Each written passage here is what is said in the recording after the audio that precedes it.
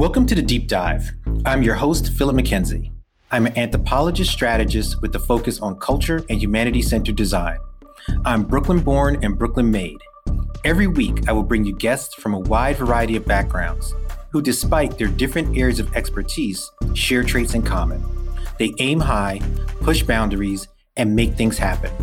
Their experiences drive insights. On today's episode of The Deep Dive, I'm joined by Kimberly Mack. Kimberly is Associate Professor of African American Literature and Culture at the University of Toledo. Her book, Living Colors Time's Up, which is part of the Bloomsbury 33 1/3 book series, it says on her bio forthcoming in May 2023, but we're actually in June. And the book is here. And it is going to be the primary topic of conversation for this episode of The Deep Dive. And I'm really, really happy and honored to welcome Kimberly Mack to The Deep Dive. How are you? I'm well. Thanks for having me. I was telling you as we were recording, we were talking a little bit before I hit the record button, that I feel that this conversation is, 30 years in the making, because I am a unabashed fan of Living Color. And I am an incredible fan of this particular album, which is their second album, Time's Up, their first album being Vivid. And just for personal commentary, just to frame it a little bit for you and I as we begin this conversation, I cite 1988 as one of the most important years, if not the most important year of my musical life. As someone who's a deep fan of music, all types of music. I DJ, I do a lot of stuff with music. It's like a driving, organizing force in my life. And 1988 was important to me because I was in high school. I went to Brooklyn Tech. So that's another reason, Vernon Reid also is a Tech alum. So shout out to all the Brooklyn Tech alums out there. And though I did not know that at the time, so I actually found that out years after I graduated, that he also went to Brooklyn Tech. But back to 1988. 3 albums came out in 1988 that shaped my life. Vivid was one of them. It was the first time in my teenage years that I saw Black dudes, not Jimi Hendrix, playing rock music, which I was a fan of, right? So I saw like 4 young dudes, just killing it in a way that was like earth-shattering to me at that time, 14, 15-year-old me. Tracy Chapman came out in 1988. First time I saw a Black chick doing folk rock, whatever you want to call what Tracy Chapman was doing. But that album was and remains incredible. And obviously Public Enemies, well, maybe not obviously, but Public Enemies, It Takes a Nation of Millions to Hold Us Back, which, when folks say like, what radicalized you? Right? Like Public Enemies, It Takes a Nation of Millions completely radicalized me. It sent me on a mission to read different books, to do different research, to watch different things. Like it literally changed my life. And I think all of those 3 things and probably a bunch of other cultural references got me to Howard, where I went to school. And we'll talk a little bit about that because Time's Up coincides with my arrival on Howard's campus. So I've talked too much. I want to give you an opportunity to share with all my listeners why you decided to take on this project of writing about not just Living Color, but Time's Up specifically. Yeah, thank you. Well, that's really cool to hear all that stuff about you. I hope we talk more about that. Yeah, so Time's Up. Let's see. So I love Vivid. I had Vivid, Cult of Personality, great song, great rock song, obviously an amazing riff that you hear it now. Every time I hear it, I get chills still. I saw them on Showtime at the Apollo with my mom. It meant a lot to me. I was a little girl growing up in Brooklyn, loving rock and feeling pretty alone in that space. And so, yeah, seeing them do that, these 4 young Black men up there rocking hard, really meant a lot to me. But it really was Time's Up that I think completely sold me, not just on this band, but on heavier rock music. I grew up in the 70s and came of age in the 80s. So the rock music that I was listening to, and some of it was on the heavier side, like Van Halen, certainly, and some Zeppelin I liked and other stuff like that. Thin Lizzy. My mom really liked Thin Lizzy, and I liked some of the songs I heard too. But a lot of and I guess I should throw Cheap Trick in there too. They definitely had a heavier, particularly that first Cheap Trick record is pretty heavy. But also a lot of the other rock music I liked was more like new wave. And, I really loved Blondie and I liked Devo and I liked, bands like that, Elvis Costello. So Time's Up, when I first heard it in 1990, I was 21 in my senior year of college. And yeah, it just, the song, the title track, Time's Up, kind of knocked me on my butt. It was so heavy and aggressive and fast, and it was just cool. And I didn't realize that was kind of the type of music I needed. I needed something, I think, a little angrier and passionate. And that song and the rest of the record, and then hearing them live, going and seeing them and having that experience, I think really set me off on a path towards different kinds of music sonically, kind of heavier, harder rock music. And then also just lyrically, the stuff that they were talking about. And, they were political, obviously, from the first record, but the stuff that they were talking about on Time's Up, particularly the song Pride, really, really spoke to me personally, because I grew up loving rock, but I just didn't have all the information I needed. I didn't have long conversations with my mom about the Black origins of rock. For whatever reason, we just didn't have those conversations. She exposed me to Jimi Hendrix. I knew he was Black. She liked Garland Jeffries. She liked Thin Lizzy, which had Phil Lynott in it. Black person, she would talk about love. She would talk about Black people who were in rock, but we never had the conversation that, hey, this is your music. So I just didn't know that. So that song Pride, don't ask me why I play this music, 'cause it's my culture, so naturally I use it. That was huge for me. That just changed a lot in my brain.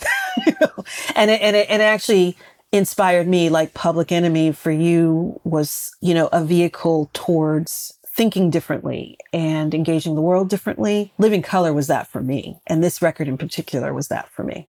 And you talk about your mom and your family kind of growing up in Brooklyn and, needing that angrier song at that moment. Like, I'm curious about that, because I pictured, when you talk about going to a Van Halen show, going to a Cheap Trick show, in New York in the 80s is not the New York of today, right? So these things might seem, to the person reading it, not kind of knowing the culture of New York at the time, these were huge things, right? So when I read that in the book, I can imagine what that was like, right? Because, paint the picture. There are places in Brooklyn and in New York in the 80s, as a Black person, you did not go, right? And you knew where those places were, and, Madison Square Gardens in Midtown, a lot of these clubs and venues are like in, the well-traveled places of the city, but the audience that was there tells you whether or not you're you're welcome, and, I don't know if it's, as someone who's often, like yourself, been one of a few Black people in music, in different music environments, I always wonder, like, is it me or is it them or is it a combination? Do you know what I mean by that? And like, is it me thinking I don't belong or is it them saying that I don't belong? 'Cause I've never really had any beef at a show, right? Like, it's never really happened. And strangely enough, in a lot of hip hops, I remember I went to see MOP and like Wu-Tang. This is early in the 90s. And there's more white people there than there were Black people there. Like, ironically, like white people never have problems like crashing the Black show. So I'm curious about what it was like for you to be in those environments, particularly with your mom, because as you said, she was supportive of this in a way that I could not picture my parents going with me to any show. Right. Much less shows where there are no Black people. Yeah, I mean, and you said a lot there, and all of that is what I remember. And yeah, so the Brooklyn, I'm going to throw Brooklyn in there because when I was growing up, Brooklyn was not the city, right? When I was growing up, you would go to the city, which was Manhattan, you know, I still say that. I'm going to the city. going to the city, right? No, I mean, and I would imagine there's a whole generation of people and young kids who probably maybe grew up in Brooklyn, you know, who now don't say that because Brooklyn is probably more happening, right, than Manhattan is now, which is also wild when I go back. I'm like, what is this Brooklyn? But anyway, yeah, in that time period, it was, interestingly, New York was a place that was a bit of I guess, a melting pot in terms of like musical styles at the time. You know, you had disco, right? The epicenter of that. And you had punk, right? And you had hip hop and you had all these different things going on, but it couldn't have been more segregated, right? Like New York was so segregated. And I'm sure it still is in a lot of ways. I haven't lived there in a really long time. It's segregated like a motherfucker. Yeah, it's segregated. Yeah. I mean, I haven't lived in New York since 2001. So, I mean, I visit frequently because I have family there still, and I married somebody from New Jersey. So, but I don't live there. But yeah, it was very segregated at that time for sure. And rock in the 70s and 80s was absolutely viewed as white by, I think, everybody, more or less. And the audiences reflected that. And it was weird. You know, it was weird for me. And I don't know what my mom was thinking. I think my mom was made of different stuff than I was. I mean, she just didn't give a shit. Like she was just that kind of a person in general, which I so respected and respect. My mom's not alive anymore. But so I don't know. I can probably imagine my mom not even thinking twice about it because she was doing that, you know, in the 60s. Like she was doing that. She was going to shows by herself. She would tell me about going to Fillmore East a lot when she was young. And she had this whole period when she was 19 where she would just go dancing like every weekend by herself. That's what she did. So I don't think my mom was thinking about it, but I was, you know, I was just this little person, but I don't know why I was thinking about it, but I really was. And I just wanted to see like one person who looked like me, who was like rocking out. I mean, I saw people working there, but you know, at both my first and second concerts, the first one was at Radio City Music Hall, which was like a theater, maybe holds about 5,000 people or so. The second was MSG, which of course is like an arena. So that's like more like 18,000 people. And I just remember looking around in both spaces and just not seeing any Black people in the crowd who were rocking out to Cheap Trick or Van Halen. And yeah, that felt uncomfortable. And, you know, and as you said, I was a little kid, right? And I was with my mom. We were probably pretty harmless looking. Nobody said a word to us, you know, and I don't remember anyone glaring at me. Did people glance our way? Probably.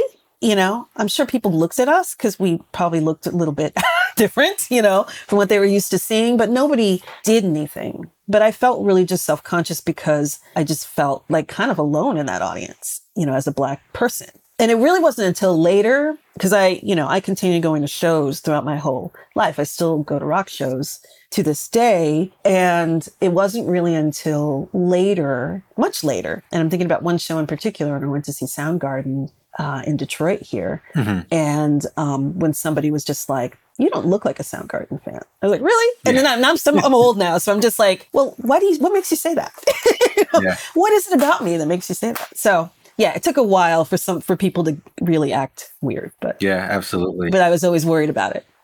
Yeah. I mean, it's the reason. I mean, I get the same looks and questions. I have like an Iron Maiden t-shirt that I wear sometimes, and you know, a band I've liked since high school, you know, and you know, I was out at a national park and these guys were like, "Oh, is that fashion or do you like the band?" And I'm like, "Motherfucker, I wouldn't wear a shirt for a band I don't like." Right. Yeah, like, right. You know, like I don't do music as fashion. Right. So it's just funny that you get that, which is, to your point, why I think one of the many reasons why the band is so important and their music is so important, because you can, if you're looking to distill a conversation around music and race and rock, you can do it all within Living Color, right? Like they run the gamut. Because you do this so well in the book that you reflect on the the reception from not only white slash mainstream audiences, but the reception from Black audiences, right? And what that meant. And I was really like interested in that sort of dichotomy in how the band is trying to find a way to fit in places, you know. Yeah, I mean, this is a band that in 1988, the mid to late 80s when they were out there and first beginning to emerge. I mean, this is a band that really was developing in a context where rock, it had been agreed upon by everybody, more or less, that rock, was the purview of white folks, white people. And, the music historian side of me, always likes to kind of have a quick conversation in these spaces about genre. And of course, genre is something that maybe not so much now. I think genre categories have become a little less heavily policed because of the way we consume music now. And, and people make playlists and that kind of thing of all different kinds of music. But genres still exist. But, at this time, genre was really, really important, even though it was really a fiction. This is, genres were created, right, as marketing categories, right? It wasn't so much about how the music sounded or even the racial makeup of the people playing the music, or the realities, I should say, of the racial makeup of people playing the music or playing together or apart. But it was really about marketing categories. So if you had a song that could perhaps sound the same, whether it's Black folks playing it or white folks playing it at the beginning of the 20th century, if it was Black folks playing it, it would be called a blues, right? And it would be put on a race label. And if it was white folks playing it, it'd be called country or hillbilly or whatever, and be put on the hillbilly label, right? And this was done on purpose in order to sell records and, and specifically meet a target audience. And these genre categories continued through the 20th century, right? And, similar things happened with rhythm and blues, which if you listen to Shake, Rattle, and Roll, right? Big Joe Turner's Shake, Rattle, and Roll, that's a rock and roll song, clearly, but it's rhythm and blues. And, something that sounds the exact same will be categorized as rock and roll, right? And then you've got the same thing happen with funk and rock, right? You had all these, Marine Man and other folks have talked about this. You had all these, Black musicians, artists who were sonically playing music that if you closed your eyes sounded like rock guitar, but they would be categorized as funk. Parliament Funkadelic, it happened with them, it happened with LaBelle. LaBelle wanted to be a rock band. Like that was what they set out to be. And then if it was white folks, it would then be rock. So, so you have these categories that are artificial, that have been, long entrenched, long believed narratives that are fictional, but really good stories that people bought and still, I think, to a degree buy. And so Living Color was kind of coming around when people really believed, I think, that narrative being really, really successful, not just white folks believing it, but Black folks believing it and viewing this music as white and the sounds that they're hearing as white. And, so they were encountering resistance from Black people who didn't understand why they were wasting their time with this music. White people who just didn't understand, were having some sort of, confusion about the way the band looked and the sounds that were coming out of their instruments. And of course, rock radio and MTV and the media, the print media, all of it was not set up for a Black rock band to come along. And so they had a lot of kind of an uphill battle. Mick Jagger producing their demo and shopping it around and helping them. That helped. But even that was not like an instant open up the door, golden ticket, because things were really rough. They single-handedly desegregated rock radio. I mean, Living Color did that, which is why this band is so important. Yeah. And it's just so crazy when we have these conversations about categories, and because it's very frustrating when you're trying to describe music. Like I think casual music people, it might be a little easier because, they're fine with the categories as they stand, right? But when you start to get into different kinds of music, I'm often puzzled, like, is it the sound? Is it the instruments? Like, what is it that is making something go from one place to another. Because I think about, and you detail this excellently in the book when you talk about each of the members, how they grew up, their influences, the music they listened to, the areas that they lived in, right? Very New York band, right? And as I was reading that and you're weaving your story into it, I'm hearing echoes of my own story, right? Of how I came to like different music. Some of it was well, all of it was kind of accidental, right? It's not like I was turning on the radio at 6, right? So I kind of listened to what was in the house. I listened to what was coming from the sidewalks, the streets, the radios when I went outside. And that's why I'm often so puzzled by these conversations, because I feel like, yes, the categories are true. But then when I think about listening to music, even among like my friends, that we didn't believe in the category. So I'm curious if I don't know this. Like you would be someone obviously far more studied in this than myself, but I wonder how much of that is just growing up in New York, where me and my friends still talk about like old Kiss FM used to play, like, yes, it was an R&B station, but they played quite a bit of music from quote unquote white artists, right? So there are all these like white artists that me and my friends grew up liking, right? Hall and Oates, Phil Collins, right? Like, the Doobie Brothers. I mean, the Doobie Brothers were on What's Happening, right? So it's like you kind of got introduced to music that wasn't, I don't know. I hate using black music, white music, but you know what I mean? It wasn't like the stereotypical R&B music through all these different mediums.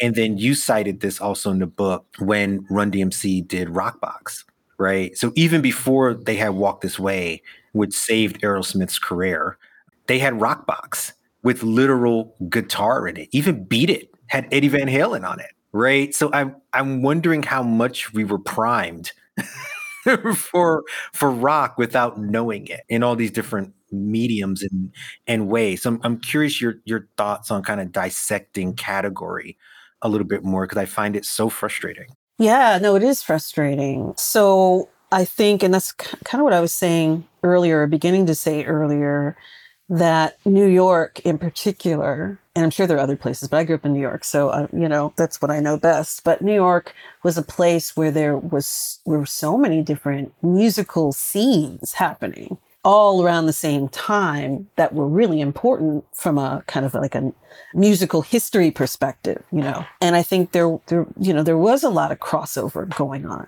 I mean, obviously Blondie is a band that's like, Exhibit A, Blondie was a band that was soaking up all of those different kind of sounds in New York, disco and punk and hip hop and all of it, Some reggae in there. Some reggae in there, right? And, so that was an example of just kind of what New York was like at that time and continued to be like. And so when I was growing up, New York, like rock was paramount. I didn't just live with my mom. I also lived with my grandmother. And then I had uncles who would kind of come in and out, and an aunt. And so I did hear different kinds of music, but primarily what I was listening to, because my mom was the one who would put music on the stereo and crank it up loud, was rock music, but she also would bring home disco. So there was some disco in the house too, because it was kind of unavoidable at that time period. So Chic and Donna Summer and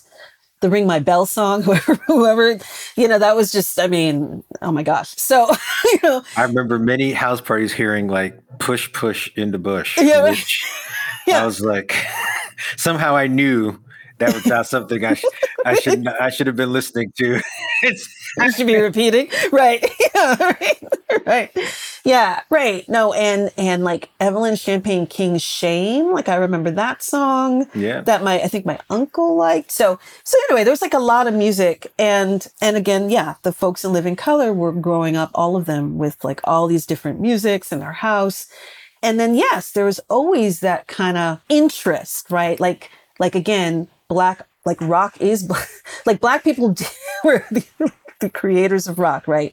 And then there was a continued interest that Black artists had in rock. So that's why you do get like Eddie Van Halen playing on Beat It. I mean, that's a prime example. It's a great example. But yet people still, like I think Beat It is a really great example. still had trouble categorizing that particular song, let's say, with serious heavy rock guitar by one Eddie Van Halen as a rock song, right? Or Prince, for instance. Like, oh my gosh, drives me crazy when I think about Prince. And because Prince's first record has a song on there, Bambi. If you listen to Bambi, if that's not a rock song, it's a rock song. Spoiler alert, it's a rock song, And so much of what Prince was doing was rock. And I see Prince as, among other things, a rock artist. But he, despite what we could hear, I think because of his body and because of his band's general makeup, I think people just couldn't connect that and put him in either a pop category, mostly a pop category. And, I kind of laugh, but I'm also kind of sad when periodically, his Rock and Roll Hall of Fame, the George Harrison induction ceremony where he plays While My Guitar Gently Weeps, that incredible performance. And that comes up every once in a while on the internet, and the internet's surprised all over again. Like, oh my God, Prince was an amazing guitarist. I would argue the best guitarist. Yeah. Right. Oh my God. An amazing. Oh, and he could really rock. Like Prince was rocking from like his first record. Yeah. Let's go crazy. What's going on that song? Yeah. And I think that's why I love this band, because it gives us an opportunity, again, like I said, to challenge, this comes up every time, like you mentioned the Rock and Roll Hall of Fame to me. And every time they announce like who's in the Rock and Roll Hall of Fame, because now they're pushing to make the Rock and Roll Hall of Fame more diverse, which means bringing in different types of artists. And I'm often left with this conversation, like, why is rock the barometer for like the stamp of music worth, right? In the sense that, if Missy Elliott wants to go to the Rock and Roll Hall of Fame, go ahead, Missy, right? Like, that's cool. But I'm like, Missy Elliott is not a rock and roll artist, right?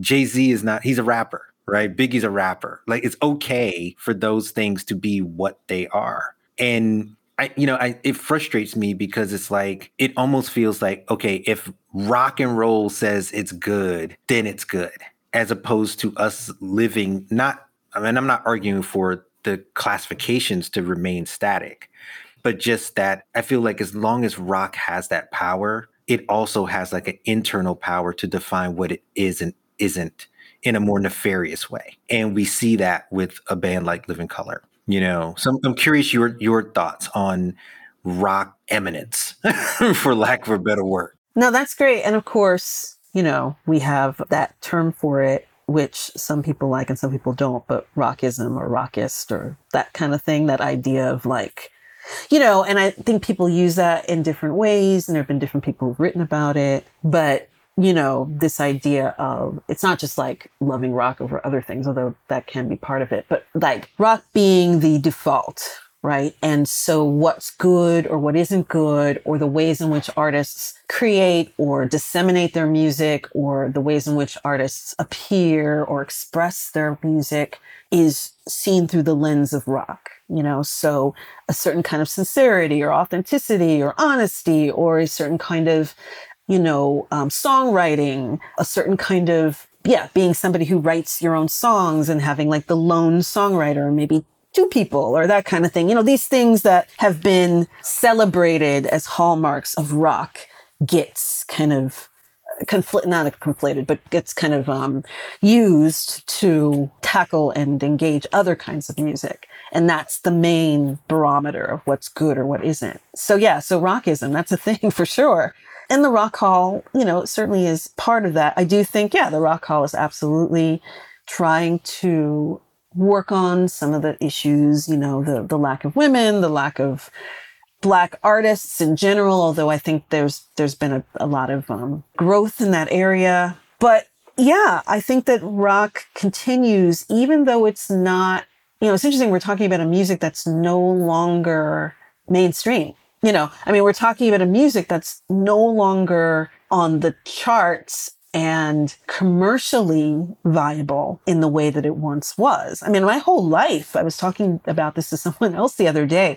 It is a little freaky. Like my entire existence until maybe 12, 13, rock was the dominant, music in this Yeah. country. It was the dominant, and maybe even from a transatlantic perspective, like in England too. It was like, I can't really speak to that with authority, but it was the dominant. Rock was the thing that was on the charts. Rock was the thing that really everything was definitely compared to or seen through that lens. The whole backlash against disco, besides being racist and homophobic, was also about, rock's shadow, like Yeah. it's everything rock isn't, in people's minds. So we're not living in that time anymore. But I think you're right, where at least for the boomer and probably Gen Xers, I'm a Gen Xer, and maybe a few Gen Xers kids, because you'll see them on the internet kind of saying, this is real music. Why don't we have real music anymore? Yeah. I do think that rock still does occupy that space. It's really interesting. Absolutely. Because they have a really good marketing machine. Like I tell people all the time, if you go to the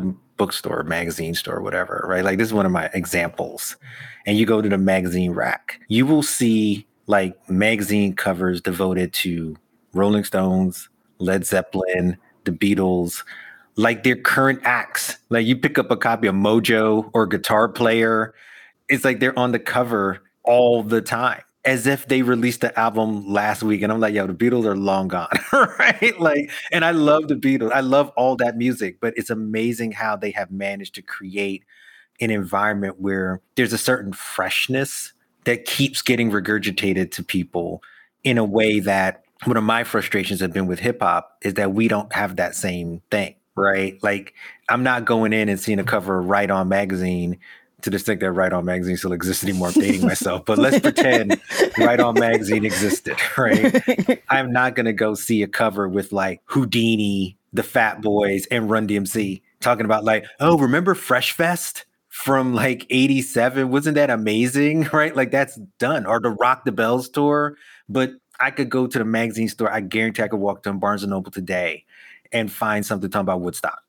Like I don't have to go into archives. I can literally go and find something current talking about Woodstock or like Monterey or something like that that happened in the 60s. Isle of Man. It'll be like, what are you talking about? Right? No, you're totally right. It's crazy how like rock is that thing. And then you have a band like Living Color that has to wrestle within these identities, right? Because like when I'm talking about Time's Up, right? 'Cause I want to spend the remaining of the time on that. When I got on Howard's campus, it was August of 1990, the same month that album came out. And one of the things I was like, oh man, like I like all this different music. Like I love hip hop, R&B too, but I also like all this other shit, right? Now I'm on this black campus. What the fuck? People are going to think I'm a weirdo. Happy to report, nobody thought that shit, right? It's my first time realizing that, hey, I'm not as weird, quote unquote, as I thought. So I credit Howard to knocking out this false notion of black exceptionalism based on the music, right? Because I found kids who like the same shit or like different stuff. And we kind of drift off that. But when I got Time's Up, I loved Vivid. I remain loving Vivid, as I said at the beginning. But it's almost like Time's Up felt to me like an even blacker record, in quotes. Not that they weren't black during Vivid, but it felt more politically and culturally black than Vivid, even though it was through the lens of rock music, right? So I'm curious your thoughts on why 16 going on 17-year-old me would have had that revelation. Yeah, no, that's really interesting. I mean, that's certainly how Vernon views the record. He talked about it being the blackest record that Living Color made. And from my perspective, I think that what might make it feel that way, it's not so much the subject matter because they were already talking about, racism and classism and police brutality and microaggressions and gentrification on the first record. They were talking about all those things and they continue talking about those things on this record. But I think, their collaborations, there's so many collaborations on Time's Up that I think are really, there's so many things that make this record interesting sonically, but I think that's one of the things is just these collaborations. So having Little Richard on there in a song called Elvis is Dead, and the song, as Vernon talks about in the book, it's not meant to be dissing Elvis as an artist who obviously was important and had great impact and had great talent, but just really the song was about kind of delusional Elvis fans, and this notion that he's alive, right? He's alive somewhere, kind of like delusional, I don't know, Jim Morrison fans. Although that might be dating myself. But anyway, but the song, to have a song like that, where there is this ongoing conversation about rock music. This is a band who very much in the late 80s, early 90s was about reclaiming rock's blackness. So they write this song about Elvis, who many people see as the king of rock and roll, probably to this day. And to have Little Richard on there, who is a true architect of rock and roll, right? And then to have Mick Jagger, right? Because there's a breakdown where different people in the band are saying, and other people outside of the band, by the way, it's a really interesting song, are saying Elvis is dead. Elvis is dead. Mick Jagger's one of the Elvis is dead voices. And so to have Mick Jagger on there, I always thought that was like a really clever kind of sly thing. Somebody who, is seen as a cultural appropriator. He's I think a symbol for that, although I think it's a little more complicated than that, in the case of the Stones.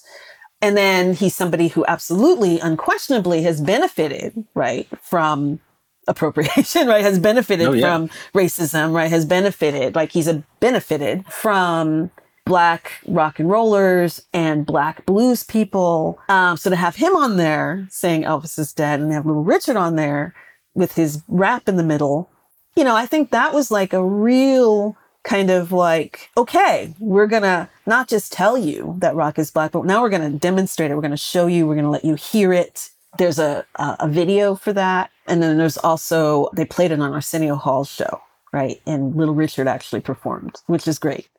So I think that's one of those moments that feels really Black on that record. But then also like having like Queen Latifah on there and Dougie Fresh on there and Maceo Parker on there, which is really, I think, also showing the audience. I don't know if the big mainstream audience was quite ready for it, but showing the audience all of the ways in which all of those musics are part of this canon of rock. And they were so interested in, I think, expanding ideas about what rock is, while also obviously sounding and being rock, but also, playing around with these categories throughout the record, but sometimes even in the same song. And, I think that's what makes this record really special. And I also do think that they probably got punished a little bit for that, for doing that kind of stuff, whereas, white rockers, have long, like we talked about Blondie a moment ago, right? Have been celebrated for doing those kinds of things. I think Living Colour always had that thing hanging over them of, are they legitimately rock? Buzz Skillings talked about it in the book, when the media would talk about them categorize them as, funky rock or funk rock, that it always felt from his perspective that it was like a way of othering them, and undermining their legitimacy as rockers. Absolutely. And it's funny you bring up the Elvis's dad, because I'm kind of in that like, fuck Elvis camp, right? Like I'm just tired of Elvis and, okay. and I'm not even thinking about it musically, because to be honest, ever since I was a kid, I don't even know if this is true, right? Like, do you hear these old stories? But growing up, there's this story that Elvis was like, Black people could only shine his shoes and buy his rights, right? So yeah, probably didn't say that, right? But locked in my head since I was a kid. So I'm kind of on that fuck Elvis camp, right? And getting away from even that portion of it. Also, it's just I get the sentiment of that song, because it's too much. All right. Like, this dude is not the king of rock and roll. It's just so sick of it that by the time you can't even get to the music, at least for me, right? Like, other Black people might have their own experiences with Elvis, but for me, my grandmother loved Elvis. Yeah. I have an aunt who loved Elvis but you know what was interesting? I think like that generation right before ours, they came, because I'm thinking about my aunt in particular, right? Like, she came to Elvis through the movies, not really the music. So Elvis goes to Hawaii, Elvis does this, Elvis does that. Like, when they would go, and they were growing up in the West Indies. So when they had a chance to go to a movie, it was an Elvis movie, right? And so she's like, oh, I love Elvis. The movies were great. And I was like, ugh. Like, this dude's the worst, right? But it's always right. that, right? So when I heard Elvis's dad, I linked it to me to like Fight the Power, Public Enemy's Fight the Power, right? It was another shot at the Elvis camp, right? Which again, 16, 17-year-old me was like, yeah, screw that dude, you know? But I'm glad you brought up the guests that were on the record, from Little Richard to Maceo Parker. Again, at that time, the Queen Latifah and Dougie Fresh meant more to me than Maceo Parker and Little Richard did, right? Because for me, it was like, oh, hip hop cats are on this.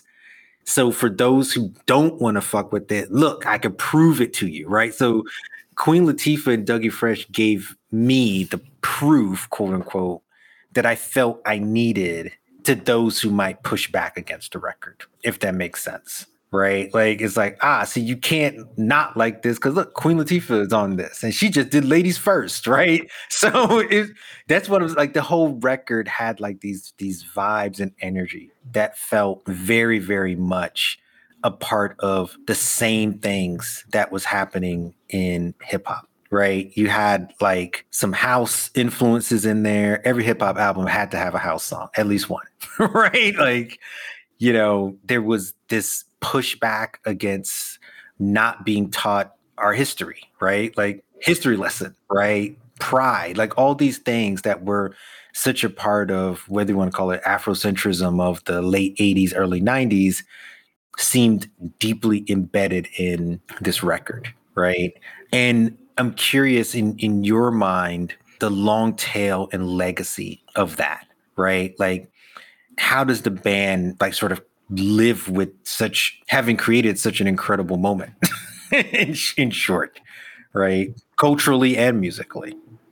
Yeah, I mean, this is a band who I feel very strongly was a band that was rooted in its time, of its time. I mean, if you listen to songs on there, like the one with Latifah about safe sex, and I don't know why I'm blanking. Oh, Undercover of Darkness. Undercover of Darkness. There we go. So if you listen to Undercover of Darkness, that's a song that safe sex remains important today. But certainly in that moment, where there was a lot of fear around HIV and AIDS. That shit was the end. So you thought, right? Until Magic Johnson. Yeah, at that time. Right. At that time, there was a lot of fear. And I came of age, in that time, and I had a lot of fear, So that was very much a song of its time. But this is also a band who saw the future, and even the stuff that was of its time remains extremely relevant now, for better or for worse, and mostly for worse. So yeah, this is a band. This is a band and an album that really, really, if you listen to it, I think now it sounds fresh. It sounds like it could have been made, last week when you're hearing it, but also just, again, the subject matter, whether it's this whole thing about, Time's Up, right? 1990. It's a hardcore song about the environment, right? And the environmental crisis, which, wasn't really happening at that time. There weren't really hardcore songs about the environment in 1990. So that's persistent and regular. And then Information Overload, right? Which is really kind of talking about the computer age, right? And like really kind of seeing into the future and predicting how chaotic it's going to be. That's amazing. And then of course the stuff that they were always talking about, gentrification only got worse, particularly in New York, police brutality. I don't need to say anything else. Racism, obviously not going anywhere, persistent and regular, right? I mean, it is incredible. But then also on this record, the universal stuff that's on there, talking about love and death and grief, and Solace of You is about, Corey's loss of his dad right before the band really blew up. And, This Is the Life, of course, being the song that's about, embracing the life you get. We don't get to choose. We can make choices within our path, but this idea like wanting to be a whole brand new person, with a whole brand new set of circumstances, sure, to some degree, but, we also have to kind of accept some of the things that we do have. All of these things, I think, just speak to this band being, again, of their time, timeless, future-oriented, all of it, all at once, which is incredible. So, I think the band recognizes, and this is, I spend time on this in the book, the band recognizes what an achievement this record is. And I think that in the moment, critics also recognized what an achievement this is. Vivid was really well received critically and, of course, commercially. Time's Up was not as well received commercially, but I think more well received critically, even more, kind of universally, from what I could find. But I think the real question is kind of, with all of that and just, I think, greatness of this record, what kind of happened in terms of the commercial life, like what was it that kind of didn't translate to a mainstream audience commercially? But I think everybody recognizes that this is a great record. Oh yeah. And it sounds cliche to say, oh, they were ahead of their time and whatever. Because it's like you said, it is both, right? They're very much rooted in their time, but yet ahead of their time at the same time, right? Or in the same moment. So when I think about a song, like the last two songs on the record, right? You mentioned both of them already, but just to go a little deeper into them, Solace of You has like also like sort of like more African rhythms and stuff, and which was just amazing in and of itself. But then I think about, Graceland was a record that had been released like I guess 2 years before Paul Simon's Graceland. Talking Heads had been doing things like that since the 70s and into the 80s. And obviously they also covered Talking Heads on Vivid, which I didn't know was a cover until later. And so again, it seems like, they're doing something that like white audiences get lauded for, but they just do, you know? And so that's an interesting kind of perspective. So I love your take on that. And then This Is the Life, which is probably one of my favorite songs generally. And I remember I was listening to it. This might have been like at the particular moment I was listening to it at this time, I was like, how much of it is rooted in now, right? I was wishing like my niece would listen to the song, not because she needs it in particular, but because she is younger. And I just feel like it's so much a song for this moment because, sound like an old person, but like the internet is filled with people who aren't happy with their life to me, right? Like this constant need for the dopamine of likes and attention and all the rest of it is so rooted in this moment. But when I listen to the song released in 1990, it sounds like it could be talking about today, people never being satisfied, So I want to get your take on those two in particular.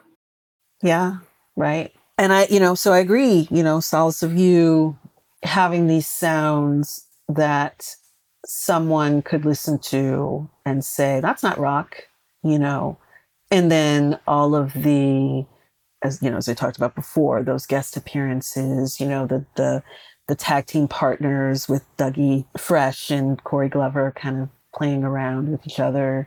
Yeah, those are things that for a long time, many white rockers, right, were allowed to kind of do and have these sound. I mean, no one ever was going to say Paul Simon wasn't in the rock category. He was always going to be there, no matter what kind of music he made, right? Living Color, definitely, I think, as I said before, we're punished a bit for making these kinds of quote unquote transgressive moves between genres within a rock record. In terms of that last song, yeah, that's my favorite song in the record. It's one of my favorite songs in life as well.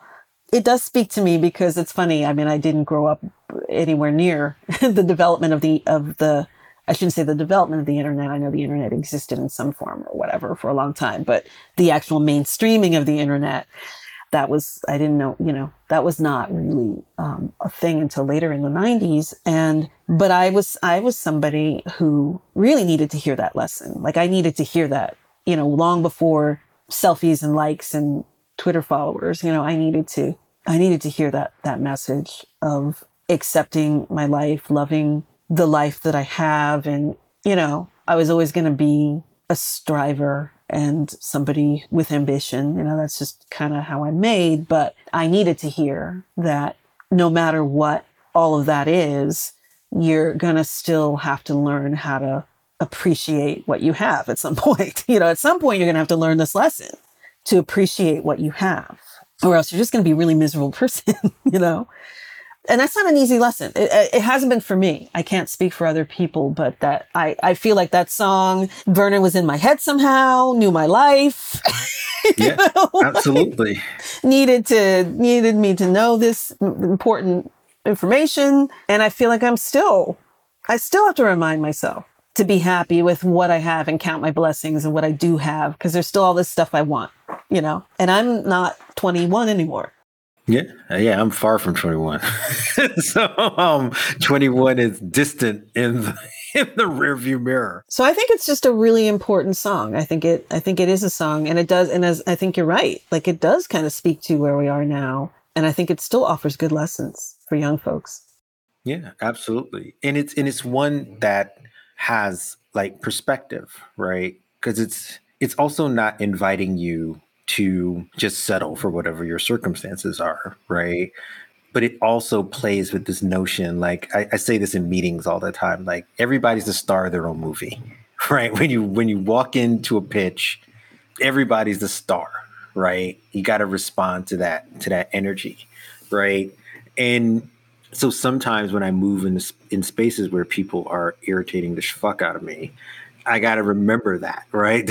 Like everybody's motivated by something different. And I don't know what's going on in their life at that moment in the same way that they don't know what's going on in mine. And I was walking down the street yesterday. I was in down Brooklyn, kind of in Dumbo, which I hate. Dumbo's a terrible neighborhood. But to the extent that you can call it a neighborhood and not just a tourist attraction filled with construction.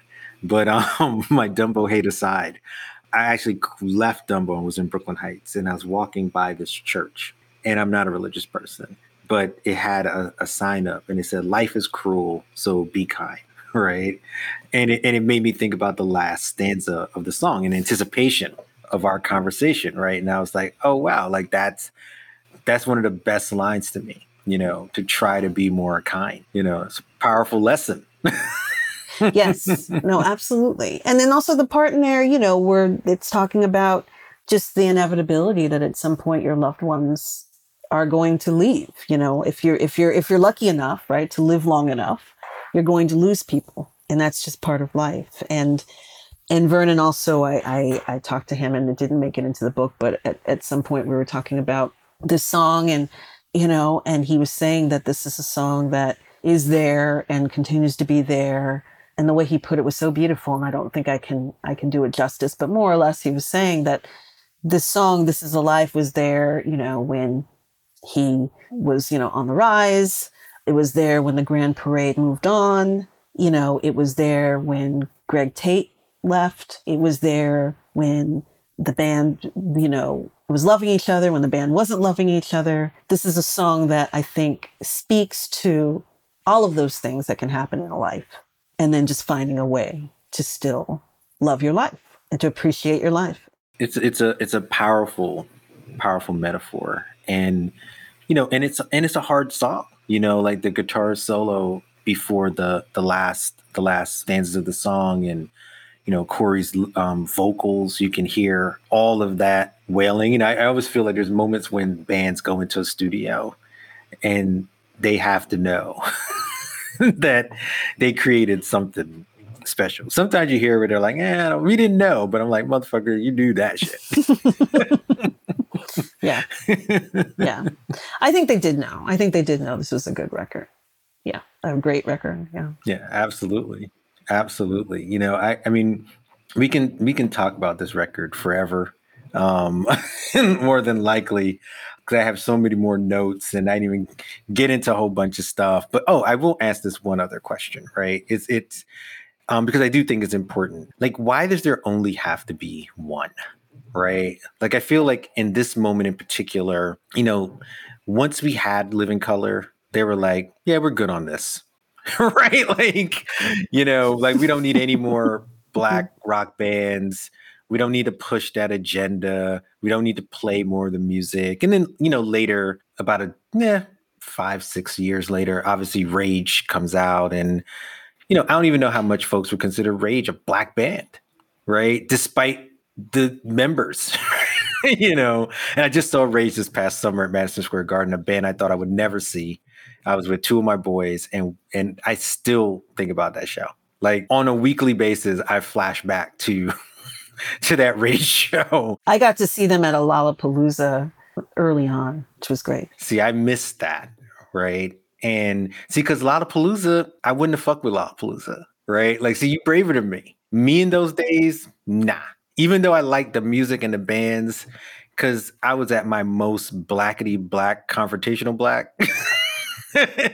And me and that Lollapalooza crew would not have meshed, right?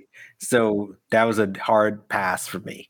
So I credit you for being brave, right? But I missed out on seeing Rage at that moment because of shit like that, right? And then I had to see them years later at Madison Square Garden, right? More geriatric, but we held the flame, right? So I'm curious in your mind. Then we're gonna get to the final segment of the show, the drop. Like why there, you know, you would think the music business being what it is, that they would have been trying to make 15 more Living Colors, right? Because I saw after Bon Jovi blew and the hair bands blew, they had a shitload of shitty hair bands waiting, just praying for a hit. Winger, looking at you, Winger. Winger were terrible. Right?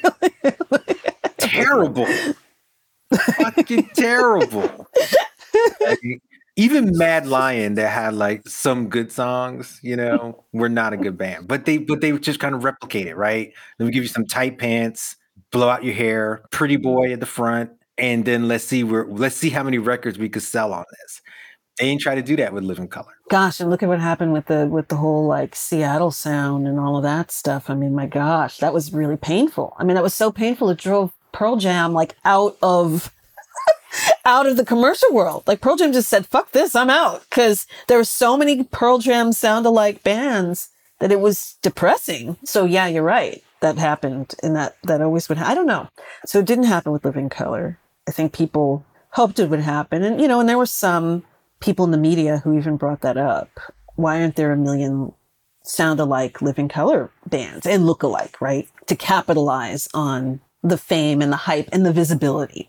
You know, the only thing I can just accredit it to, and it seems so easy, facile, but I don't know, racism? I mean, like, I just really think that it just really, I mean, it really is just, okay, we did that. We didn't know it was going to work out.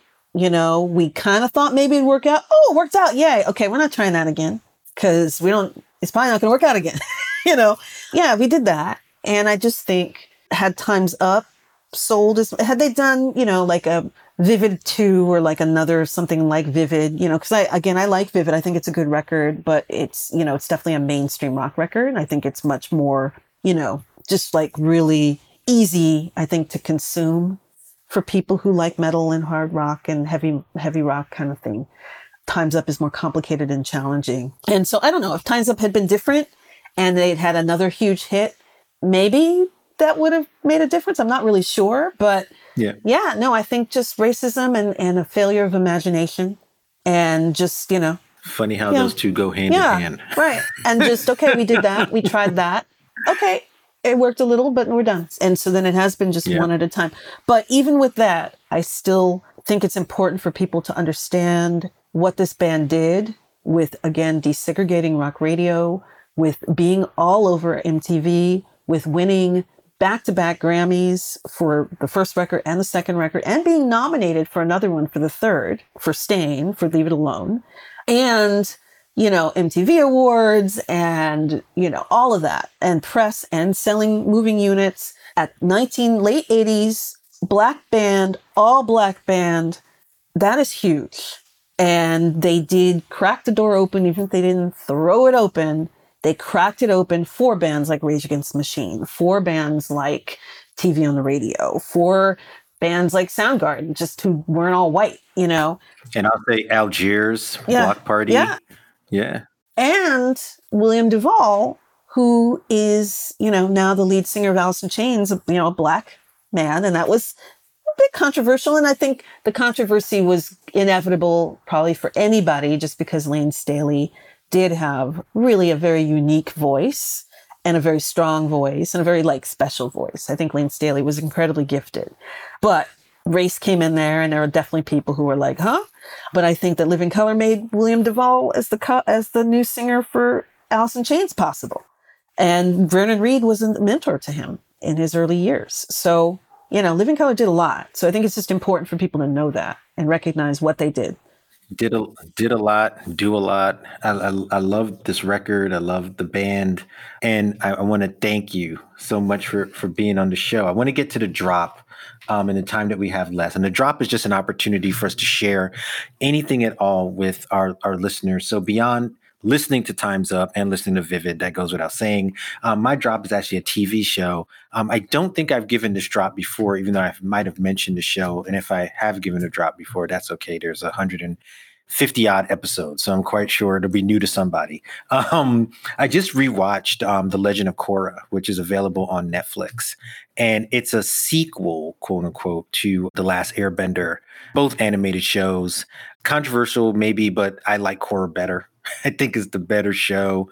And rewatching it again, it reminded me of how, in many ways, dark the show is, dealing with trauma and healing, relationships, just a lot of stuff that you wouldn't expect to see cooked into a quote unquote kids show. So I would highly recommend folks who want something to kind of dig into for the summer to give The Legend of Korra a twirl. It's on Netflix. That's my drop.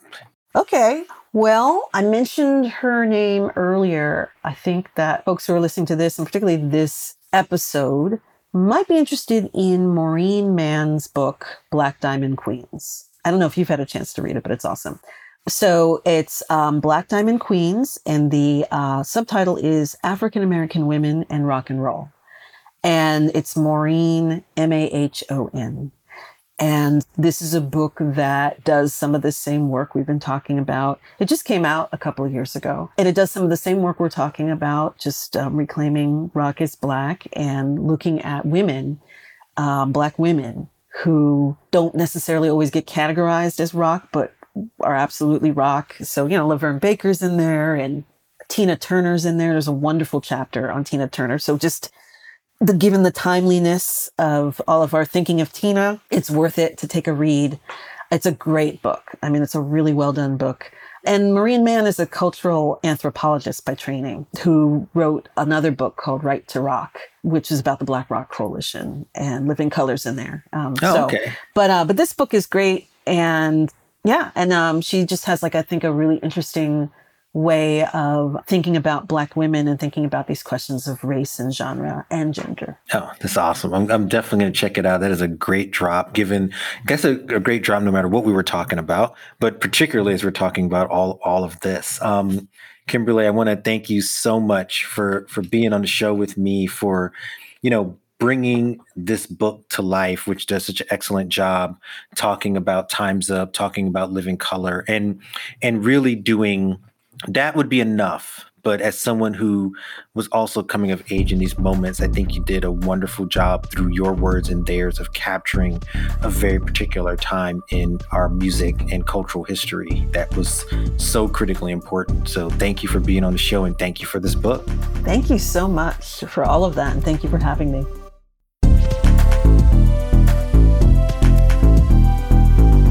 You can listen to The Deep Dive via Apple Podcasts and our website, thedeepdivepod.com. Download, subscribe, listen, and share. If you like what you're hearing and enjoy what me and the team are putting together, then leave us a review. We'd love to hear from you. You can follow me on Twitter via @FarFlungPhil. To all my listeners, wherever you are in the world, I thank you. See you on the other side.